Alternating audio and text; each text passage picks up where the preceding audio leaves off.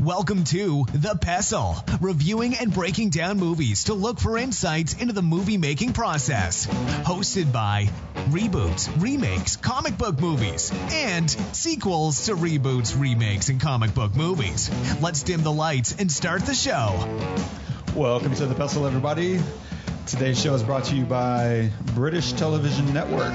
At the BTN, our job is to report the news, not fabricate it. Welcome to The Pestle. I'm Wes. And I'm Todd. And this is the show where we like to diagnose, break down movies in a multitude of ways, a script analysis, filmmaking techniques, anything that makes sense. And some things that don't. And a lot of things that don't. Yeah, so we're filmmakers, actors, a multitude of things. Todd is a musician. What do you play?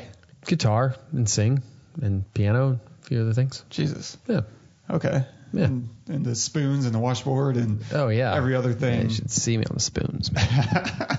Nail it. That would be amazing, actually. If one day you broke out the spoons and just like, hey, let's play a tune. Let's play a tune. I'll get my jug. You play the jug? Yes. Perfect. We're going to go on the road. So today we're covering Looper in honor of Rian Johnson writing and directing the next Star Wars movie. Yeah. So if you haven't seen Looper, be aware there's a lot of spoilers coming at you. Yeah, this is a big spoiler movie. Yeah, we're going to get pretty heavy into it. I mean, pretty much anything we say is going to be a spoiler in this one because there's a lot of twists and turns. Yeah, there's really no way to intelligently talk about this film without it. Yeah. We're going to cover a lot of things, including, obviously, time travel. It's inherent to the spoiler. film. Yeah. Editing, some visual analysis. We'll talk about the theme, the future, and so much more. Awesome. Well, let's just dive into a synopsis here. In 2074, when the mob wants to get rid of someone, the target is sent into the past where a hired gun awaits, someone like Joe, who one day learns the mob wants to close the loop by sending back Joe's future self for assassination. It's written and directed by Rian Johnson, starring Bruce Willis as Old Joe, Joseph Gordon-Levitt as Joe, Emily Blunt as Sarah, Jeff Daniels as Abe, Paul Dano as Seth, Noah Segan as Kid Blue, and Garrett Dillahunt as Jesse. Now, I'll show you how much I know you. I'm not even going to break you. I'm just going to, set you back a ways. We know that you've been stashing half your bars, which is smart. No law against it. You're going to get out. You're going to go overseas, right? Studying up your Mandarin? French. You give him up, or you give us half your stash. You willing to dump your silver in the dirt for Seth?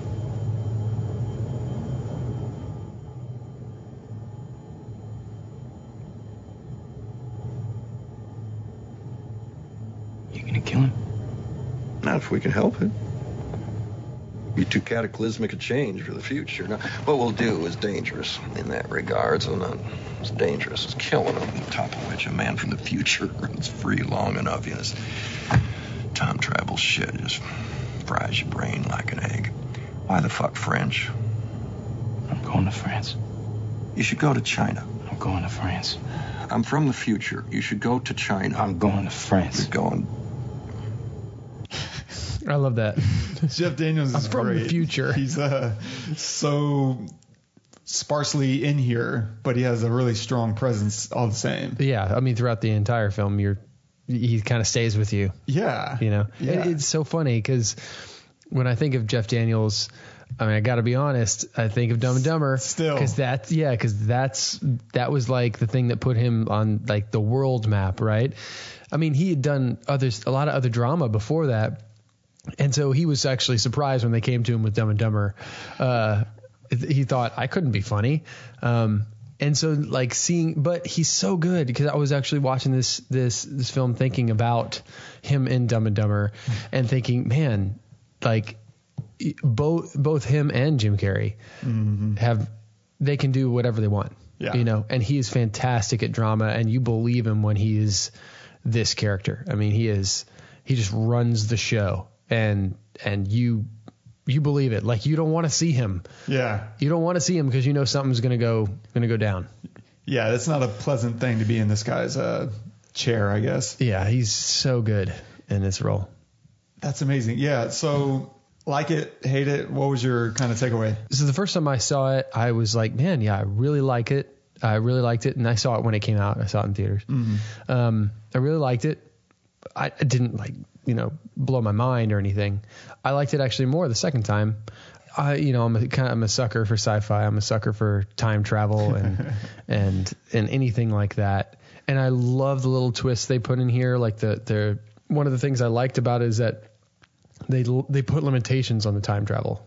So it wasn't like you can go anywhere whenever you wanted, or any place. It was always to this one place at, and 30 years in the past. It's time travel was in this little box because it was still very, as soon as they said in the movie, as soon as it was invented, it was outlawed, like right away. So it hasn't like evolved into this, you can adjust parameters and stuff. They haven't figured that out. Yeah, there's no R&D that they can pour into it or something. Yeah, right. It's outlawed severely. So there's all these parameters on it, and I actually liked that a lot. It was easy to digest as a viewer. I wasn't thinking of all these other like aspects of time of the actual machine, or the machine was an afterthought. It was the actual travel that was the interesting part. So I liked all of that. Some of the CGI wasn't the best, but what they did with Joseph Gordon-Levitt was amazing. And he was amazing in it. He completely channeled Bruce Willis in this, and sounded like him, acted like him, talked like him, like he just attitude was like him. I would probably give it a solid 7 to 7.5. Maybe on a good day, maybe like if you caught me right after I watched it, I'd give it an 8. But it just doesn't stick with me for a long time. I gotcha. It stuck with me for a couple of days after I watched it again the second time. And I thought about it more, but usually the movies like this that I give a 9 or so are the ones where, I watched it 2 weeks ago, but it feels like I watched it last night. I can't stop thinking about it, So yeah, I would give it a solid 7.5. Nice. Yeah, I'm probably not too far away. Like I'm at about an 8. Walking out of it the first time, I was, at a 10. Yeah, right. Because we're suckers. Yeah, we really are.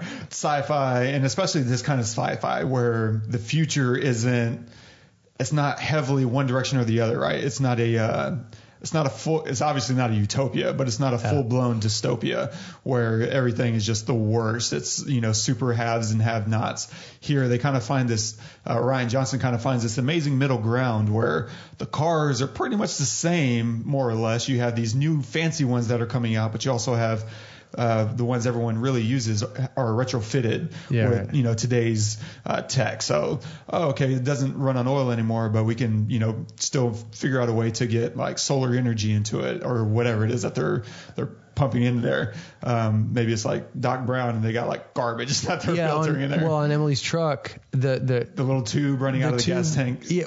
Is it running out or is it running in? It looked like it was coming from the exhaust and it was running back in. Oh, maybe. But it was retrofitted, like you said. Yeah. And I love those little details like that. They save a lot of as far as futurizing this stuff, they save a lot of it for not only the sequence, which you can pare down the budget really well whenever they do the little montage introducing you to old Joe.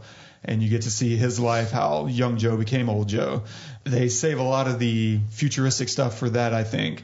And then everything in our contemporary time period, though, is we have these busted up old guns. They're new to us, but for them, these have been around for a while. So like the handles are taped like it's a baseball bat. They just need grippage now because the blunderbuss, and you have the ship sitting in the canal.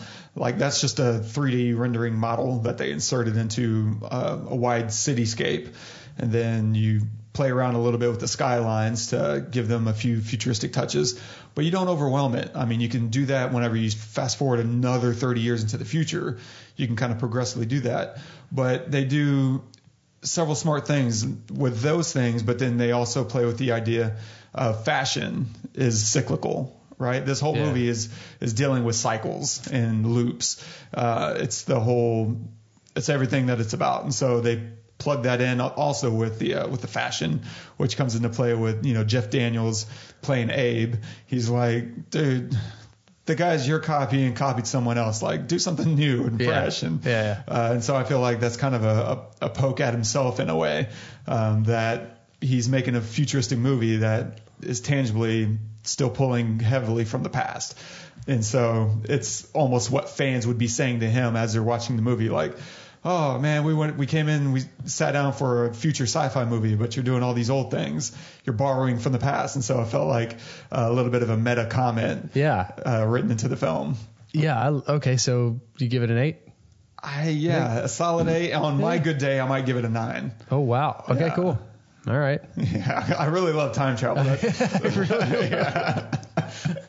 If it's about for everybody out there, you make a time travel movie, Wes will probably give it a little bit of a notch up. Or it's a bit of a fire starter, because if you do it well, then I'm gonna give it a notch up. But if you only do it mediocre, you're gonna give it a notch down. Way down. Oh, all right. Because going back to your point, like, they gave themselves limitations. Too often, movies that play with time don't do that. They allow themselves whatever they want. And that's such a dangerous area. A lot of the creative freedoms come out of these limitations, where you understand your boundaries. Necessity is the mother of invention, right? That's why we get so many amazing inventions, is someone needed something. They needed to accomplish something, but they had their own limitations to work with. And so if you, as a filmmaker, as a writer, go in with this idea that, okay, we do invent time travel eventually, but it's not now. In fact, we don't even know about it until 30 years after it happens because of whatever limitation there is. And there's this idea that I think Neil deGrasse Tyson talks about it in one of the universe episodes from way back, that if you were to invent time travel, it would basically be like a box you create today, and then from today on, you can only travel back to this moment that you created the box. It wouldn't be yesterday, because the box didn't exist. And so now you've kind of created this tiny loop that now you have access to. And maybe in this universe that loop exists, but it doesn't exist in terms of that specific box in a tangible way. Maybe it's a more, I don't know, a quantum issue that they're having. Like, I mean, that's all speculation. But in terms of people who think time travel is a possibility, that's usually kind of where they fault, is that you've kind of created this starting point that now you can access, but you can't go beyond that starting point or previous to that starting point. It begins to fry your brain the more you talk about it. I really want to talk about stuff I don't understand right now and interject my opinion. But I will say, I'll jump back into time travel theory here in a little bit. But going back to your point about the performance, Joseph Gordon-Levitt is amazing, because he is having to play catch up to Bruce Willis. Bruce Willis just gets to be himself. Yeah, he is very much himself in this. But JGL has to put on the makeup and kind of lean towards him. And the only time Bruce Willis has to play down to Joseph Gordon-Levitt is in that transition when he gets hair. Oh, right, yeah. Right? He gets a little bit of a thing on top of his head, which looks awesome for that one moment he has it, and then they kind of start to dial it back. But JGL has to start donning the mannerisms of Bruce. Like, he's doing the furrowed brow and the squinty eyes and the voice, and he is killing it, man. Kills it. God, it's so good, because that's risky. If you don't do it really, really well, it's hokey, and the suspension of disbelief is not there. Yeah. It's not like you can. It sticks out like a sore thumb. Yeah. If you're trying to act like someone instead of just being them. And in the little featurette that we talked about it earlier, the little featurette, they were doing a table read, and Bruce, thank you. Bruce leans over to Joseph and says, "Man, you sound a lot like me." And Joseph said, "Fuck yeah." I mean, that's awesome, because he had said, I grew up watching this guy's movies and like idolizing this guy. And now I'm playing him. So I had to bring it, and it worked. Yeah, he brought it. 3 hours of makeup every day to look like him. And because when I was first watching, I was thinking, how do they do this? Because like that makeup is amazing. It's incredible.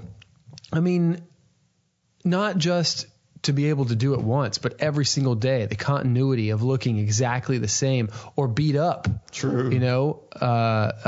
Beat up in certain ways, but still the rest of the face looking the same. Like the makeup artist in this film is incredible. Yeah, because I've seen so many other films and movies that I love that try to do half as much, and they do it like terribly. Yeah. And it's unbelievable, and it kills a lot of the movie for me. And they played it with a lot of fire. Yeah. And, it could have been easy to do CGI on his face. Totally. And they went the harder route. And I love that. Route. Yeah. Me too. Because if you can do it in camera, one, it's giving your actors more to play with. Yeah. But like you said, it's physical. You know what you're going to get continuity wise. And you're saving a lot of money in post-production also, of course. Yeah. But yeah, there's just a lot of reasons to do it in camera, because then you also know if it's not working, then just don't do it. Like we'll suspend disbelief with the idea that, okay, this is supposed to be the same guy, whatever. We believe there's dinosaurs in Jurassic Park. So yeah, exactly. I think we can just kind of let that go, but doing it is all the better. And I'm really bad at faces. And so the first time I saw this trailer, I remember thinking, that looks like Joseph Gordon-Levitt, but not Joseph Gordon-Levitt. What is going on? I was really confused for a while. Yeah. And the casting, like, because they don't look anything alike. No. So why would you think, yes, Joseph Gordon-Levitt is good? Okay. So essentially, Ryan wrote this script for Joseph Gordon-Levitt, right? I believe that because Ryan got his breakout in Brick, right? Which Joseph Gordon-Levitt did it and was a huge boost to him as well in terms of his acting creds. And so they sent the script to Bruce, and the first day he got it, he said, "Yep, I'll do it." He read it the day he got it. And I think at the time I remember him saying, this is the best movie I've ever done, which it's one of those things where it could just be an actor, trying to hype his movie and get butts in seats. But even if it isn't, or even if that is the case, it's still. He doesn't say that about all his movies. I've never heard him say that before. Yeah. I don't know if I've ever heard. I haven't heard many big actors say that. That's true. In fact, I can't tell you another actor that I've heard say, this is the best movie I've ever done. Yeah. I mean, they might hint to that, kind of like this. I really, really felt strongly about it, whatever, but they don't say this is the best movie I've ever done. No. So even if he was selling it. Yeah. Yeah. I'm buying it. Yeah, same here. I love the, what do you call it? The setup. Oh, yeah. I love the setup. I love the idea of what we're doing here. And I love that it's all so practically done. In fact, the only thing that isn't really practically done is the little hover motorbike. Yeah. Oh, that killed me. Yeah, it just doesn't work very well. And I know they did the green screen thing, not behind it, but underneath it. They actually put the scooter thing on something that was attached to a car, and they drove the car and they shot the thing. So it was real in camera. Yeah. Which is why I was so surprised that it looked so bad. Yeah, that's a tricky thing because it has to do with the physics, and then you're also having to composite some of that stuff out. And if you don't, especially the physics, if you're not getting that exactly right, you're just not buying into it. But it looked like it was against a green screen in the background. Yeah. But it was, I don't know. That really took me out of it. Oh, it's tough. Pretty badly. And you can even feel them trying to edit around it too. Oh yeah, they don't show it very much at all. Oh, we need to insert this, but let's get out of it as quickly as possible.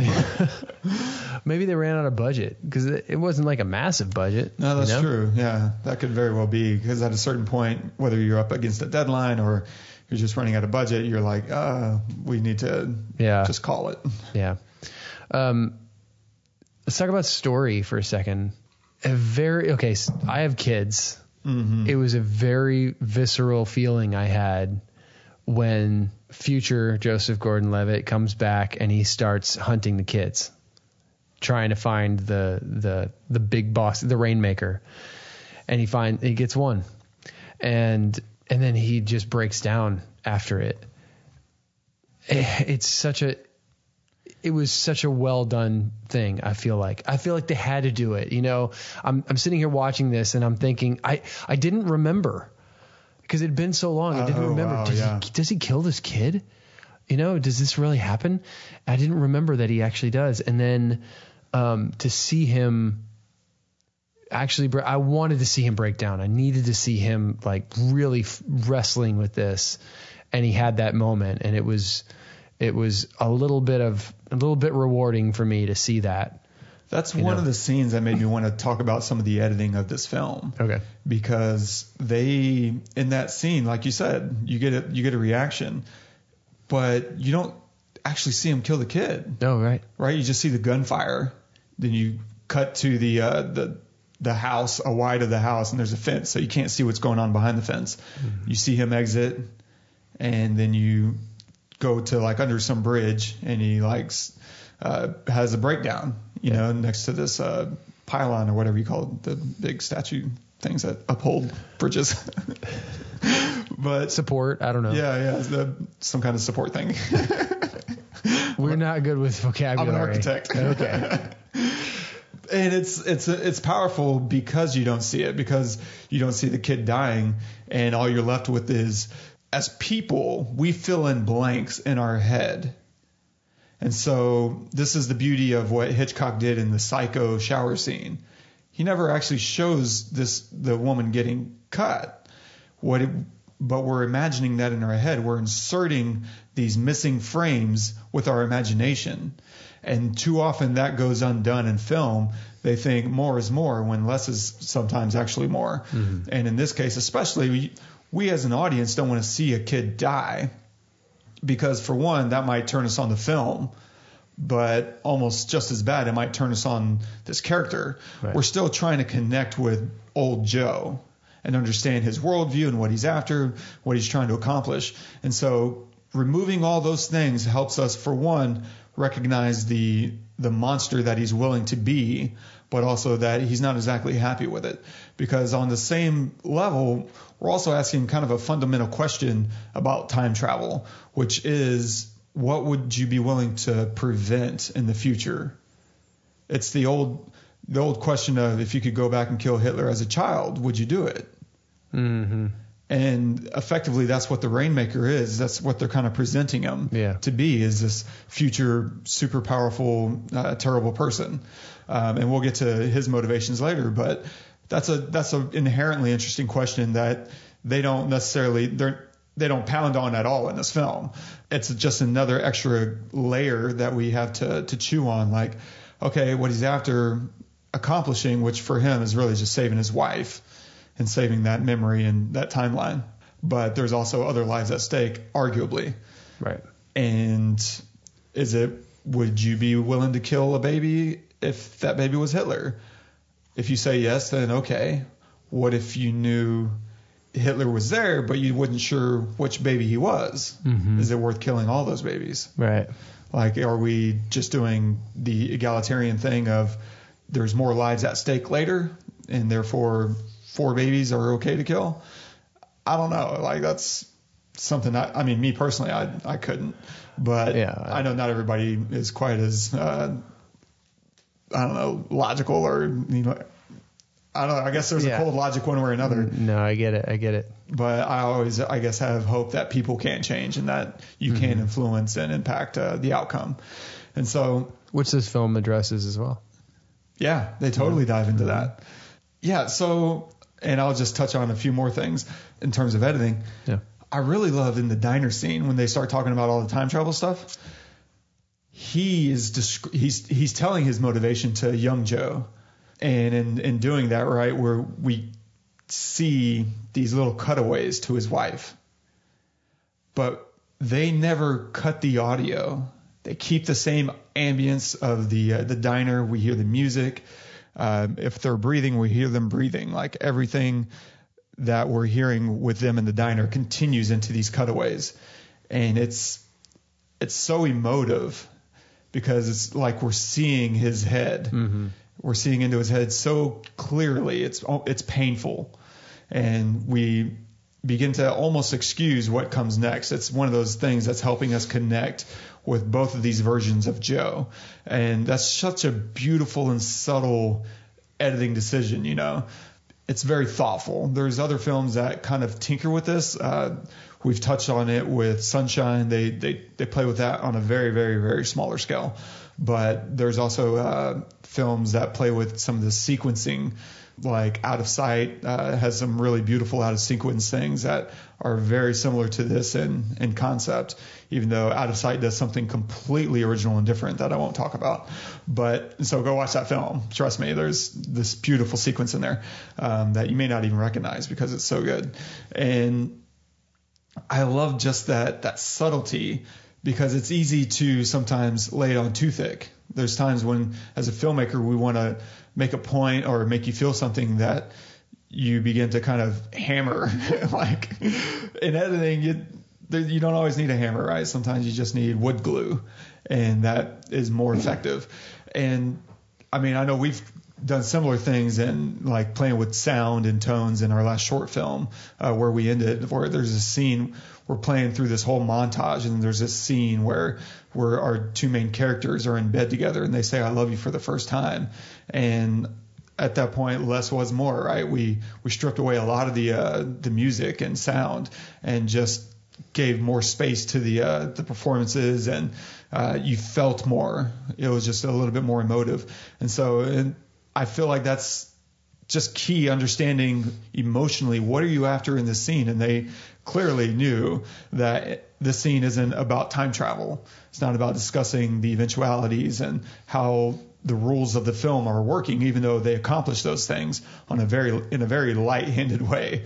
It was much more important to establish the motivation for why he time traveled. Yeah.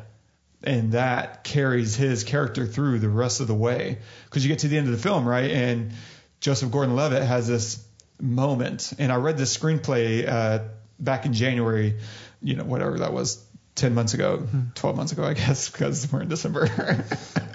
Halfway through it. Yeah. And I remember reading the script, and I got to the end of the script.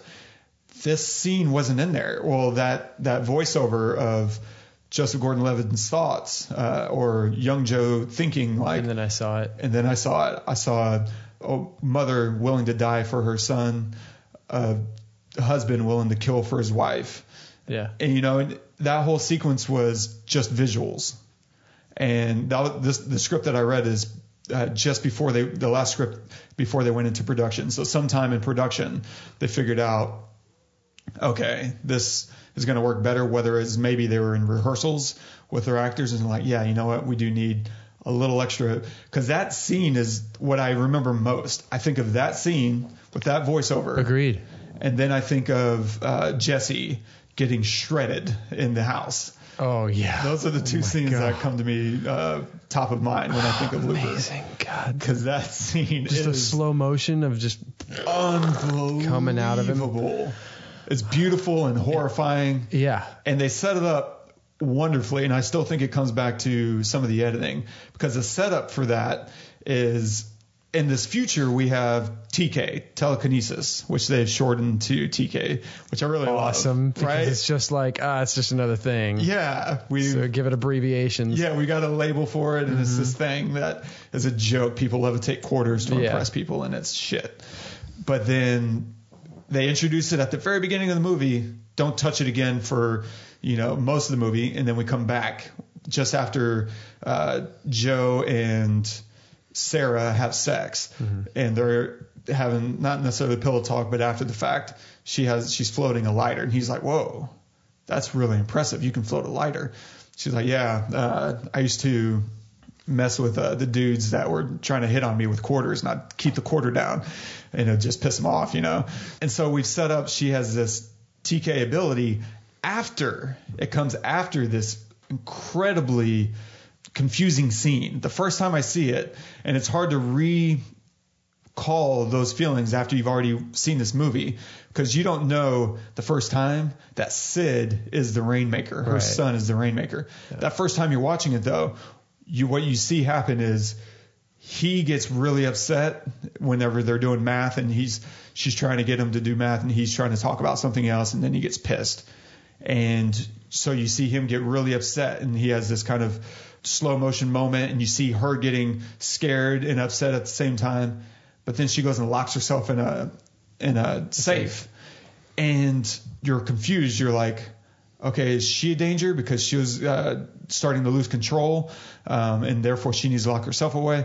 That was my first instinct, was to think she was the danger, and that this is just an upset child. Yeah. I mean, a part of me was like, maybe there's something up with this kid, but mostly I was thinking that. And then you see her, a couple scenes later floating the lighter and talking about her power, and you're like, oh God, yeah, she is she's the one you got to watch out for, which really helps. And it's told very subtly through, some of the camera positioning and the editing, the way they strip out some of the sounds, and you get into this ear ringing tone. Yeah. And now you're just trying to piece together what exactly is happening here. But you sense a clear line of danger that she has to lock herself away like that. And then you fast forward past the lighter scene into Jesse's come back the second time, and he's got her at gunpoint. And you see this scene floored me, because Jesse scares Sid, right? He hears him, suddenly turns, cocks his gun, and then realizes, oh, it's a child. But by then it's too late. Yeah. He's slipped. He's tumbling down the stairs, and young Joe is going to save him. And then you see Sarah going to save him. Sid. Right? That's your thought. My thought is, they're both running around to the base of the stairs to catch him. And then it cuts around to her. She's grabbing JGL to save him. Get him out of the house. Get him out of the house. Not just like. And that was amazing. And another amazing point about this that I want to address is Jesse, when he notices that it's a kid, raises his gun up and puts his hands in the air like, I didn't know it was a kid. God, I feel bad for what's happening to this kid. Yeah.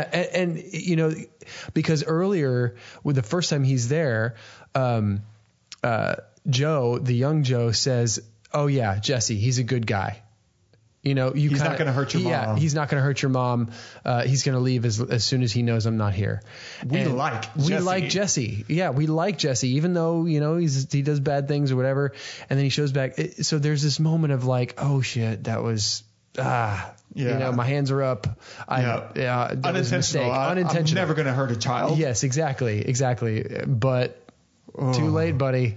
And all of the furniture floating. Practical. Yeah. Everything was on wires and everything, and it just so much better. God, so much better that way. It changes everything. It really does. That whole scene is so amazing. It really introduces you to, this is it. And then there's some you see Sid after that. He's in the cornfield covered in blood, just covered in it. And seeing that, you immediately not only know he's the Rainmaker, but you also know why they call him the Rainmaker. Exactly. Oh, jeez. And just watching that blood slowly pour out of his chest. What a touch.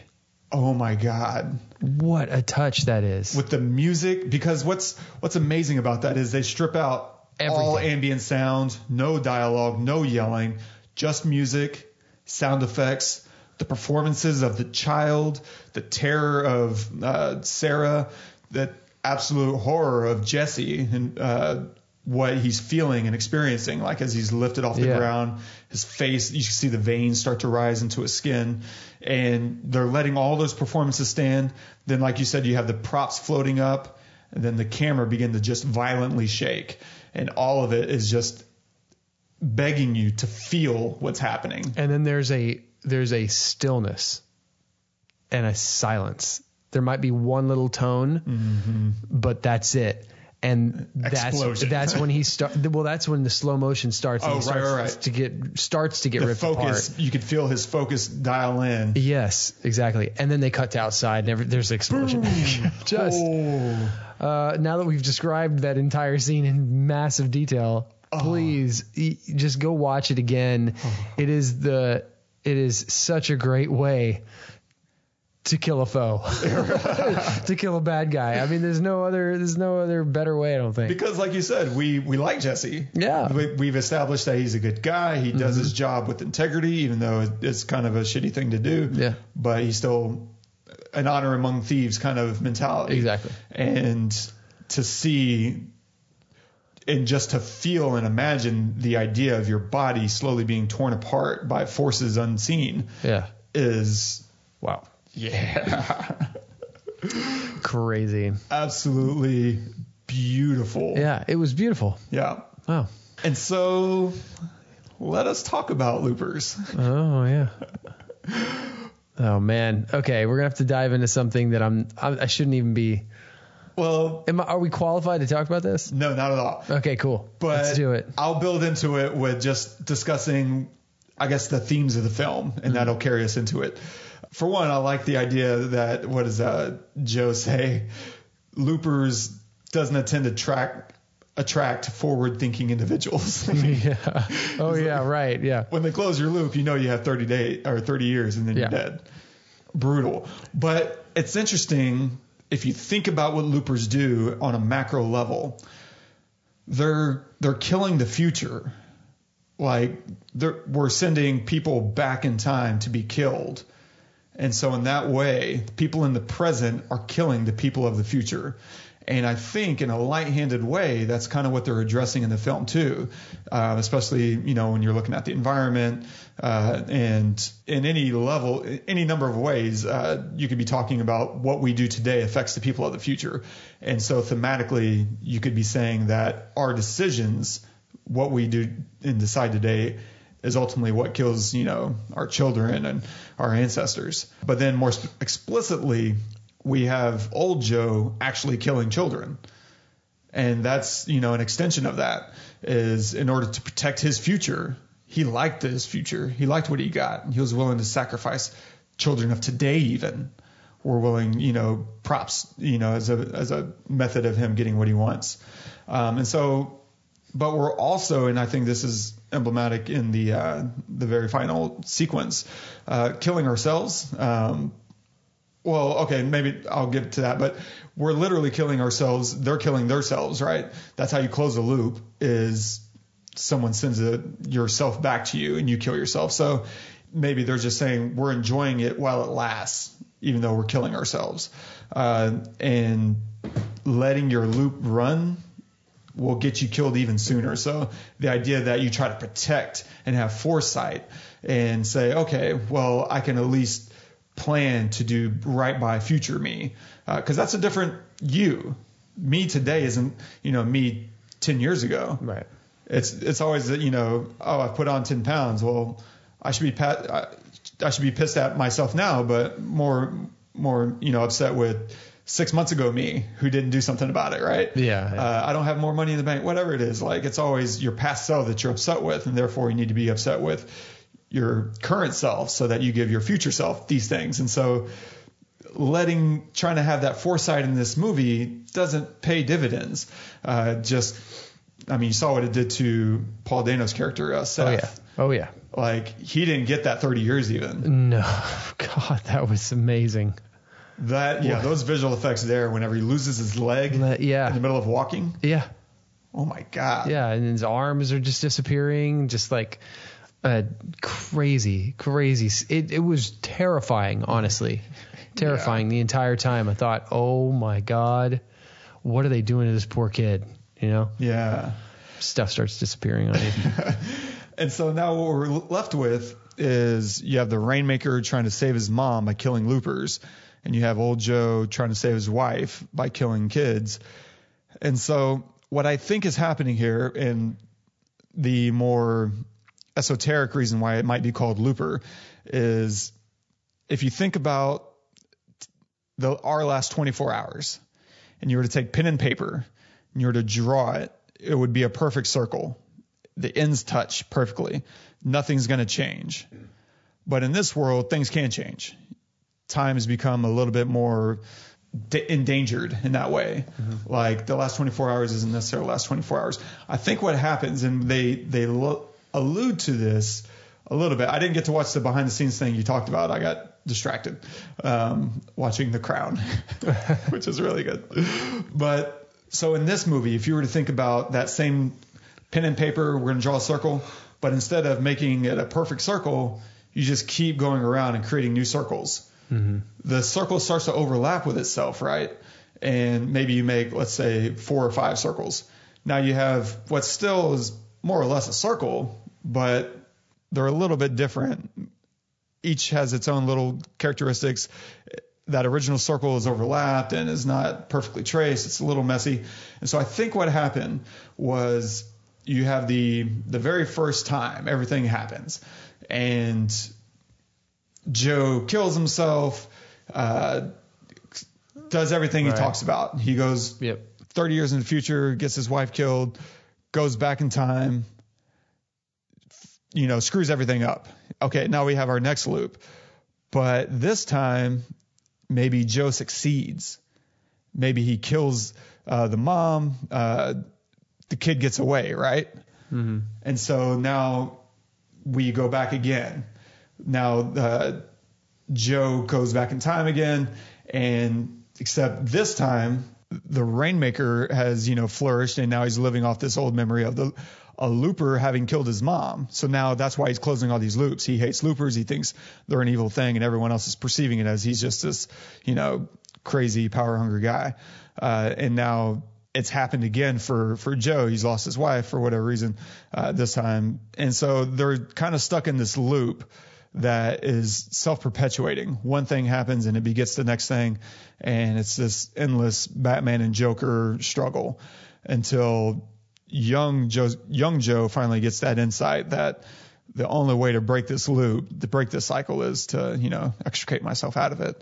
And so in that way, I think there's time travel. Some of the books I read as a kid that dealt with time travel, they looked at it as a river.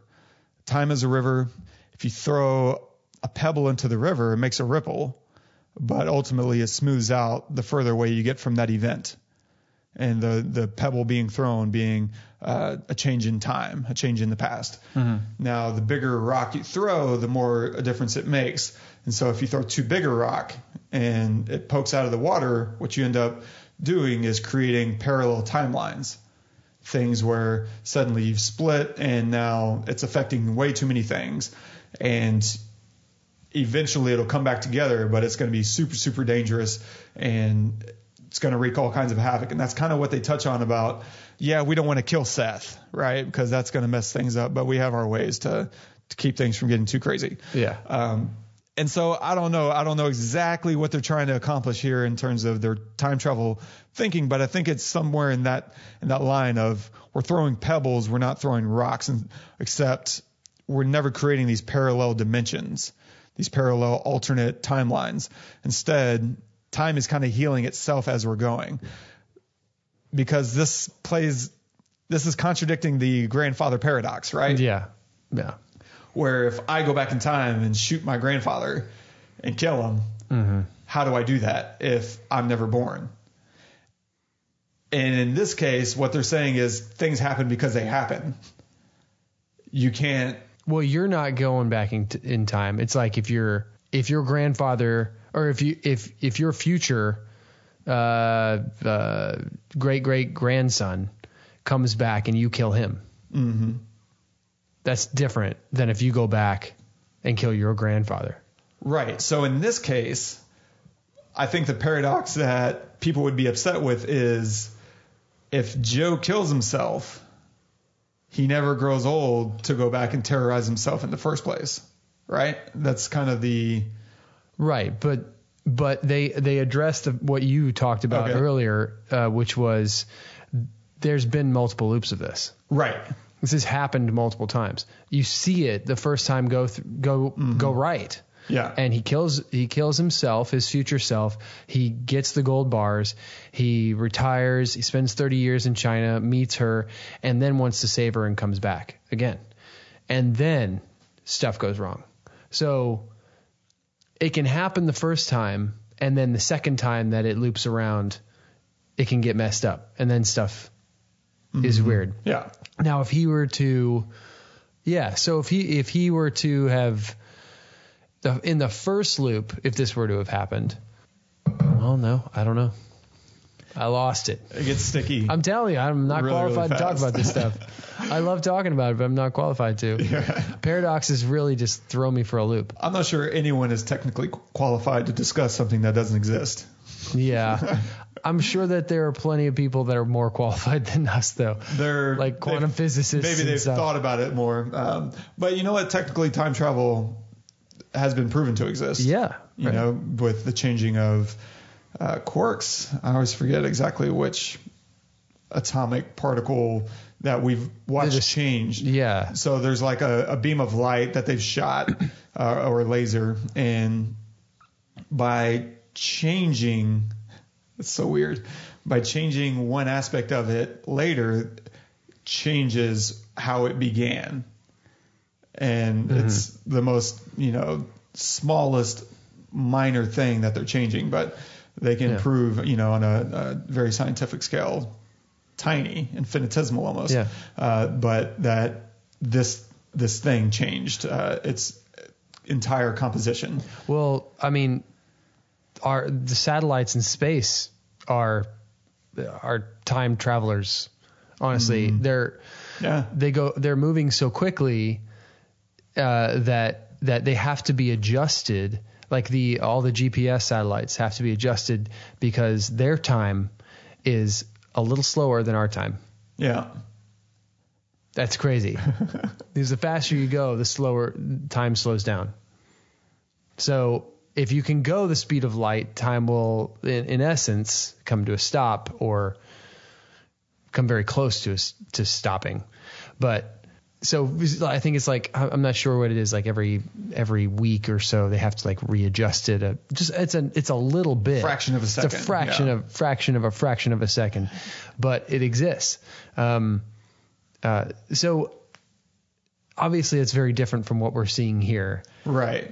But they do talk about things like, like wormholes existing and a lot of scientists believe that those things exist, but they take like an infinitesimal amount of energy to create, and people are just not able to.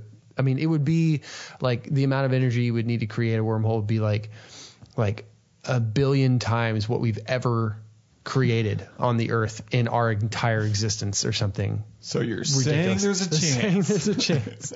But maybe after the million years. Back to the paradox, my mind is like blown a little bit because I feel like there's a piece of it that just doesn't sit right. Yeah. And I can't put my finger on what it is. I think it's one of those things that, and we'll get to it at the end of the episode, there's a really good quote from an author that I think hits the nail on the head. But I think it's one of those things where there's a counterintuitiveness to it because science likes to have this mathematical precision about it. And I don't think it's necessarily always that way. Talking about time travel is inherently a messier thing, and I think it is a little bit more on the end of surgery and the ability to, diagnose the weather ahead of time. Like we still can't even predict the weather, right? We don't know what's going to happen exactly tomorrow. We have a pretty good guess. But with all the crazy amount of data that we've summoned about the weather, we still can't really predict it. And I think time travel is a little bit more on that line. Instead of saying, well, if he kills himself, then there's no way he could go back in time in order to create all this issue anyway. What really on a more practical level is he disappears, but he was there and he created the issue because he had to be there in order to create the issue. It happens because it happens. It was in the sequence on that timeline. Yeah. So you have multiple timelines. I don't think you do and here's why. I was chewing on this and I was like, maybe and then What backed me out of it, though, was that he disappears. If it was a separate timeline, I think he would persist. I guess what I meant was, no, you're right. It's one timeline, but, well, it's a loop. It's a loop. It's a loop. And it just I think he breaks it at that point, though. Because now he can never, ever go back again. But you're right. One timeline, but it just keeps looping back and back and back and back and back and back. And then maybe this was the 30,000th time this has happened. You know? He finally, the things broke just in the way that I needed them to in order to come to a realization. Yeah. Because you have two women that play a really, really important role. Well, I mean, three, really. You have the stripper, prostitute, whatever she is, who he's infatuated with, but she doesn't return his affection. And so on one level, we can see that, he's lonely. He desires something. And drugs are kind of a substitute for whatever he's got going. We can even see her administering some of the drugs sometimes. And so there's a loneliness there. And it's fueling, his addiction and his lifestyle. But then we find old Joe, and he's found love. He's found this thing that healed that hole in his heart. And then he goes back in time and ultimately ruins what would have been for young Joe. But young Joe finds another love. He finds something else that is also worth dying for. Because he went back. Yeah. And so he gave himself an opportunity, just not the opportunity that he himself wanted. Right. And it's one of those things, if we could talk to ourselves, to our younger selves, the advice we'd give them, would you want to do that? I know maybe for you, maybe you wouldn't. You're married. You have two beautiful kids. I'm not married. I don't have anything. I would be like, I'm talking to you, buddy. Pick up a camera. Yeah. I mean, I think everybody has something they would say to their younger self. And to me, in this, maybe a tangent, I guess, but to me, this gets to the root of the idea of regret. I get a little butt sore when I hear people talk about, I don't have any regrets, because ultimately that's what led to me being the person that I am now. And I think that's sidestepping the whole purpose of a regret, which maybe is, twofold. For one, you're sorry for what you did. And if given the chance, you wouldn't do it again. Right. That's the whole point of it. And the obvious, asterisk to that would be, I wouldn't do it again and still maintain the person that I am now. I wish I could be who I am now without having picked up that scar, picked up that lesson. I would love to know the stove is hot without touching it. Mm-hmm. And now I've burned myself a little less in life, and I have a little less scar tissue that's separating my sensitivity to the world and myself.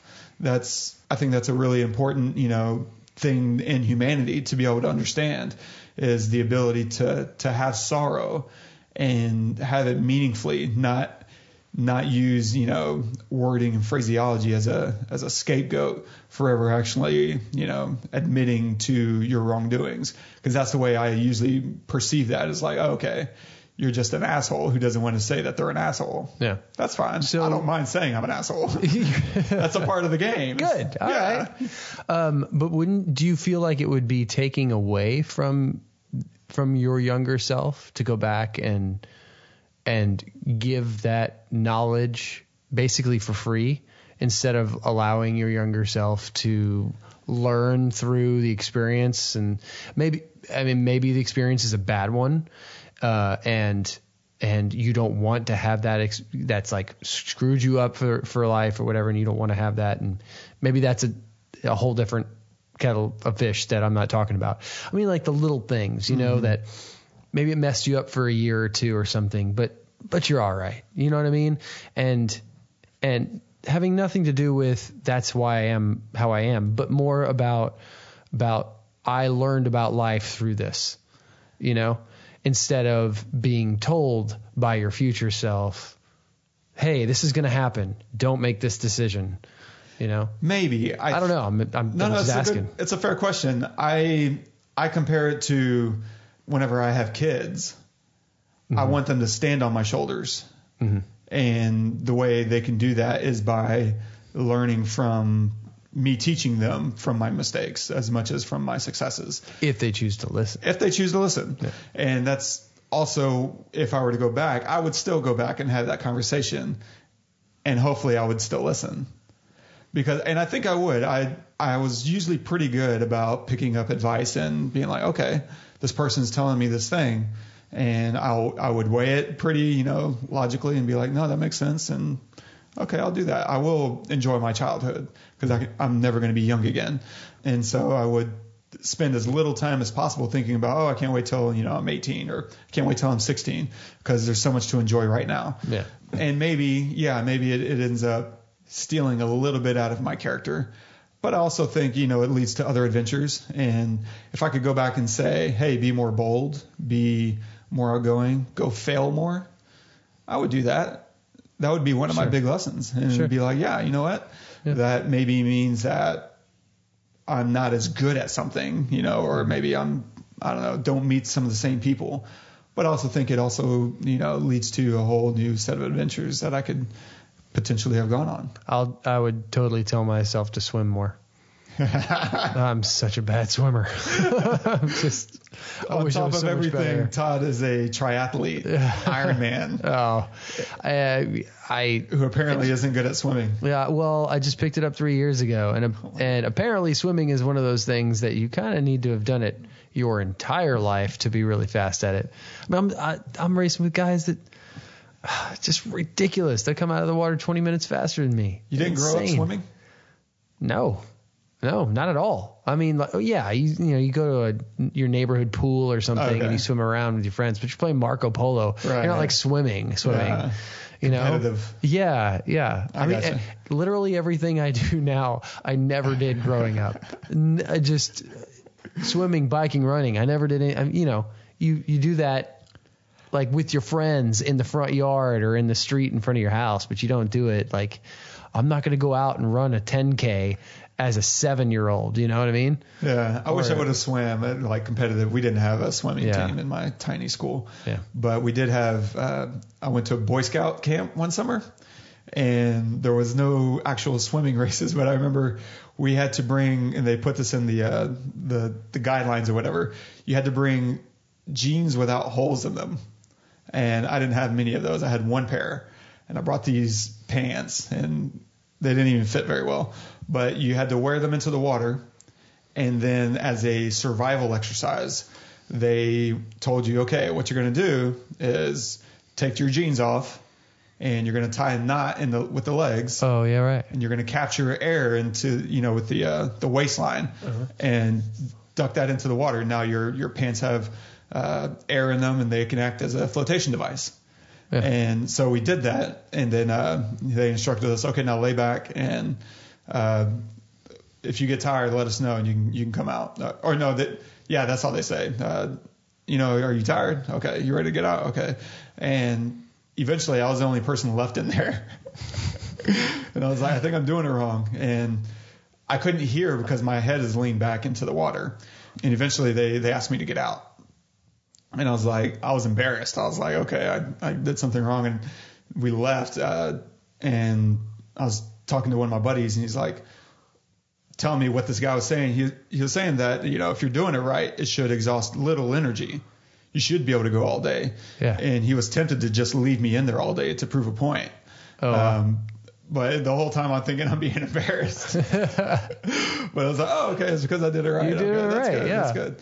That's about as far as my swimming technique That's it, went. Floating. Floating is the extent of your swimming. Oh, man. I could talk about the time travel aspect all day. Yeah. Just, like shooting stuff. But I still feel like there's a piece of this that I'm missing, and I can't really put my finger on it, because if I think about it, I'm able to kind of resolve everything, all the scenarios. Yeah.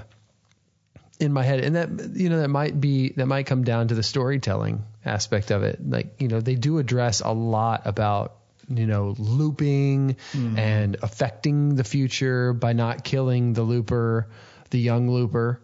They only kill the old looper, even with Seth. They don't kill him. They just completely cut everything off of him.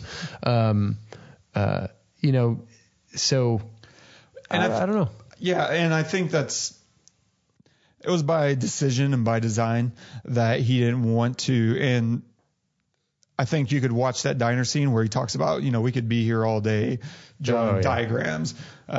Some people see that as a cop out, but I think it was more intended as like, that's not really the point of this movie. I have answers to all of that, but it's a big headache and it pulls you too far away from the story. Yeah. And the point of this story is more dramatic in nature. And there's a really strong theme because ultimately it's resolved by self-sacrifice. Like if we want to protect our future and protect the future of our kids and the people around us, then that also requires some self-sacrifice. Yeah. And if you're not willing to do that, then ultimately, you're dooming yourself and everyone around you as well. Yeah. And so it was more important to, nail down the drama than it was to satisfy the science fiction aspect, which I can appreciate. There's some sci-fi films that I think take shortcuts because they just don't have good answers, but I sense really good answers here. Yeah. And so I'm perfectly fine with just, playing along and focusing more on the things that they're trying to make us focus on. Yeah. Yeah, I think Rian Johnson is a really strong writer-director.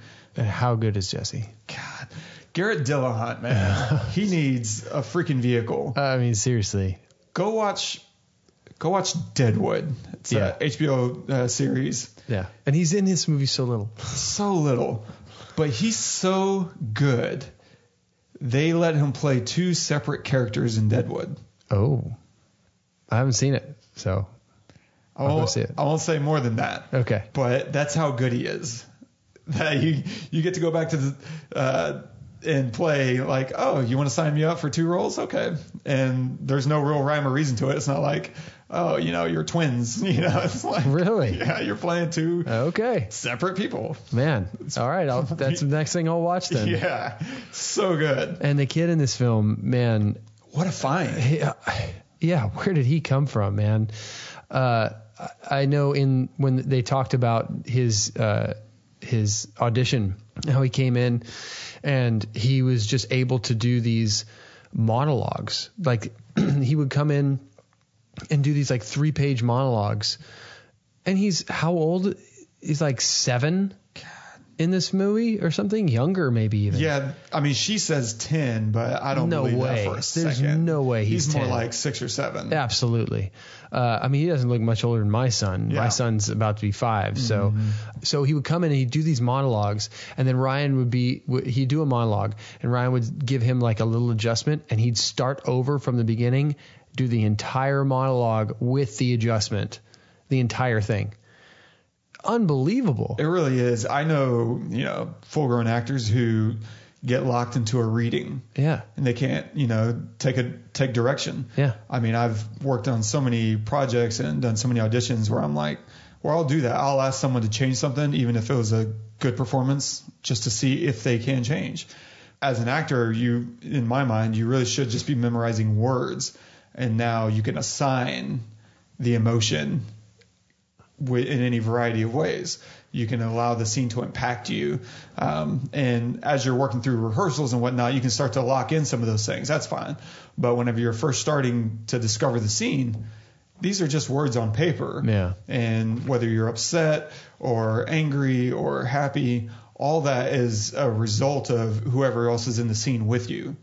Now you're interacting. There's a saying that used to confuse me because I'm an idiot.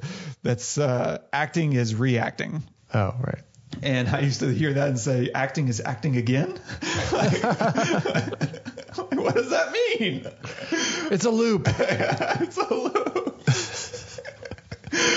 But it is. It's like it's your reactions. Yeah. And playing those honestly. Because if you change something in your performance and suddenly I'm still doing what I did last performance. Yeah. That doesn't play. That doesn't make sense. Right. Or if as a director, I wrote it with a thing in mind and you come in with the thing you have in mind, but you've been rehearsing it this one way 1,000 times, then what room is there, to sculpt the scene? Yeah. There's still a lot of shaping that has to be done even after maybe you think, oh, this is the way it's supposed to go. Well, then maybe they get on set and they need Sid to, be more quiet or more loud or whatever. You just never know. And so being able to roll with the punches and be in the moment, and for a freaking child. Yeah. He nailed it, man. The whole time I was scared of him. The whole time I was as scared of him as Emily Blunt was. I was looking for my safe to go right in anytime he got mad. Oh, gosh. No, he's amazing. Okay, so I think that wraps it up. What you got a recommendation for the week? Yeah, I do. I just rewatched this again on I had like a 3-hour run on my treadmill the other day. And so I put some movies on. I'm going to recommend Logan. Ooh. I haven't recommended that yet. Nice. I've been screaming for years for a realistic, real human superhero movie. Go watch Logan if you haven't already. It is bloody as hell. And there's a lot of cursing in it. They do not shy away from that at all. But it is so much fun at the same time. I'm excited to see it again. I haven't seen it since we saw it in theater. Oh, yeah, I had neither. So when it came out on HBO, I thought, this is perfect. Oh, my God. It is so good. So good. Go watch Logan. So I'm going to recommend a micro-budget sci-fi film from like 2004 called Primer. Yes. It's still dealing with time and paradoxing, but it's really intelligent. I think, if watching Looper or some of these films, that deal with time travel are confusing, then Primer is like the worst movie for you. Yeah, this is going to be super confusing. Yeah, like for me, I have to watch it twice every time I watch it just to be like, okay, I think I understand again. I got to take notes and I'll go rewatch it and like, oh, yeah. Okay, now I get it. Because of the delivery is all super naturalized. There's no performances in this film as much as you're almost watching engineers have conversations, and you don't perform those things. If you're talking about how to build a refrigerator, it's not like, and then the handle goes there. It's just, okay, we're going to put the handle there, go ahead and screw that down. It's just very low tone, fast paced, but brilliant. And especially when you consider that it was made for like $7,000. Oh, incredible. That's crazy. Yeah. The movie is so good. $7,000. Bananas. Wow. What's our excuse? We don't have $7,000. Yeah, right. Yeah, there you go. All right. And that ends that conversation. That's a good movie. Stay tuned. Next week, we're going to be doing Star Wars 8, The Last Jedi. Yes, looking forward to that one. Yes, ditto. And don't forget to subscribe and leave us a review on iTunes. You can make a comment on Looper if you want to correct us in our time travel jibber jabber. You can go to thepesselpodcast.com/looper. Okay, we're going to end with a quote of the day by Douglas Adams.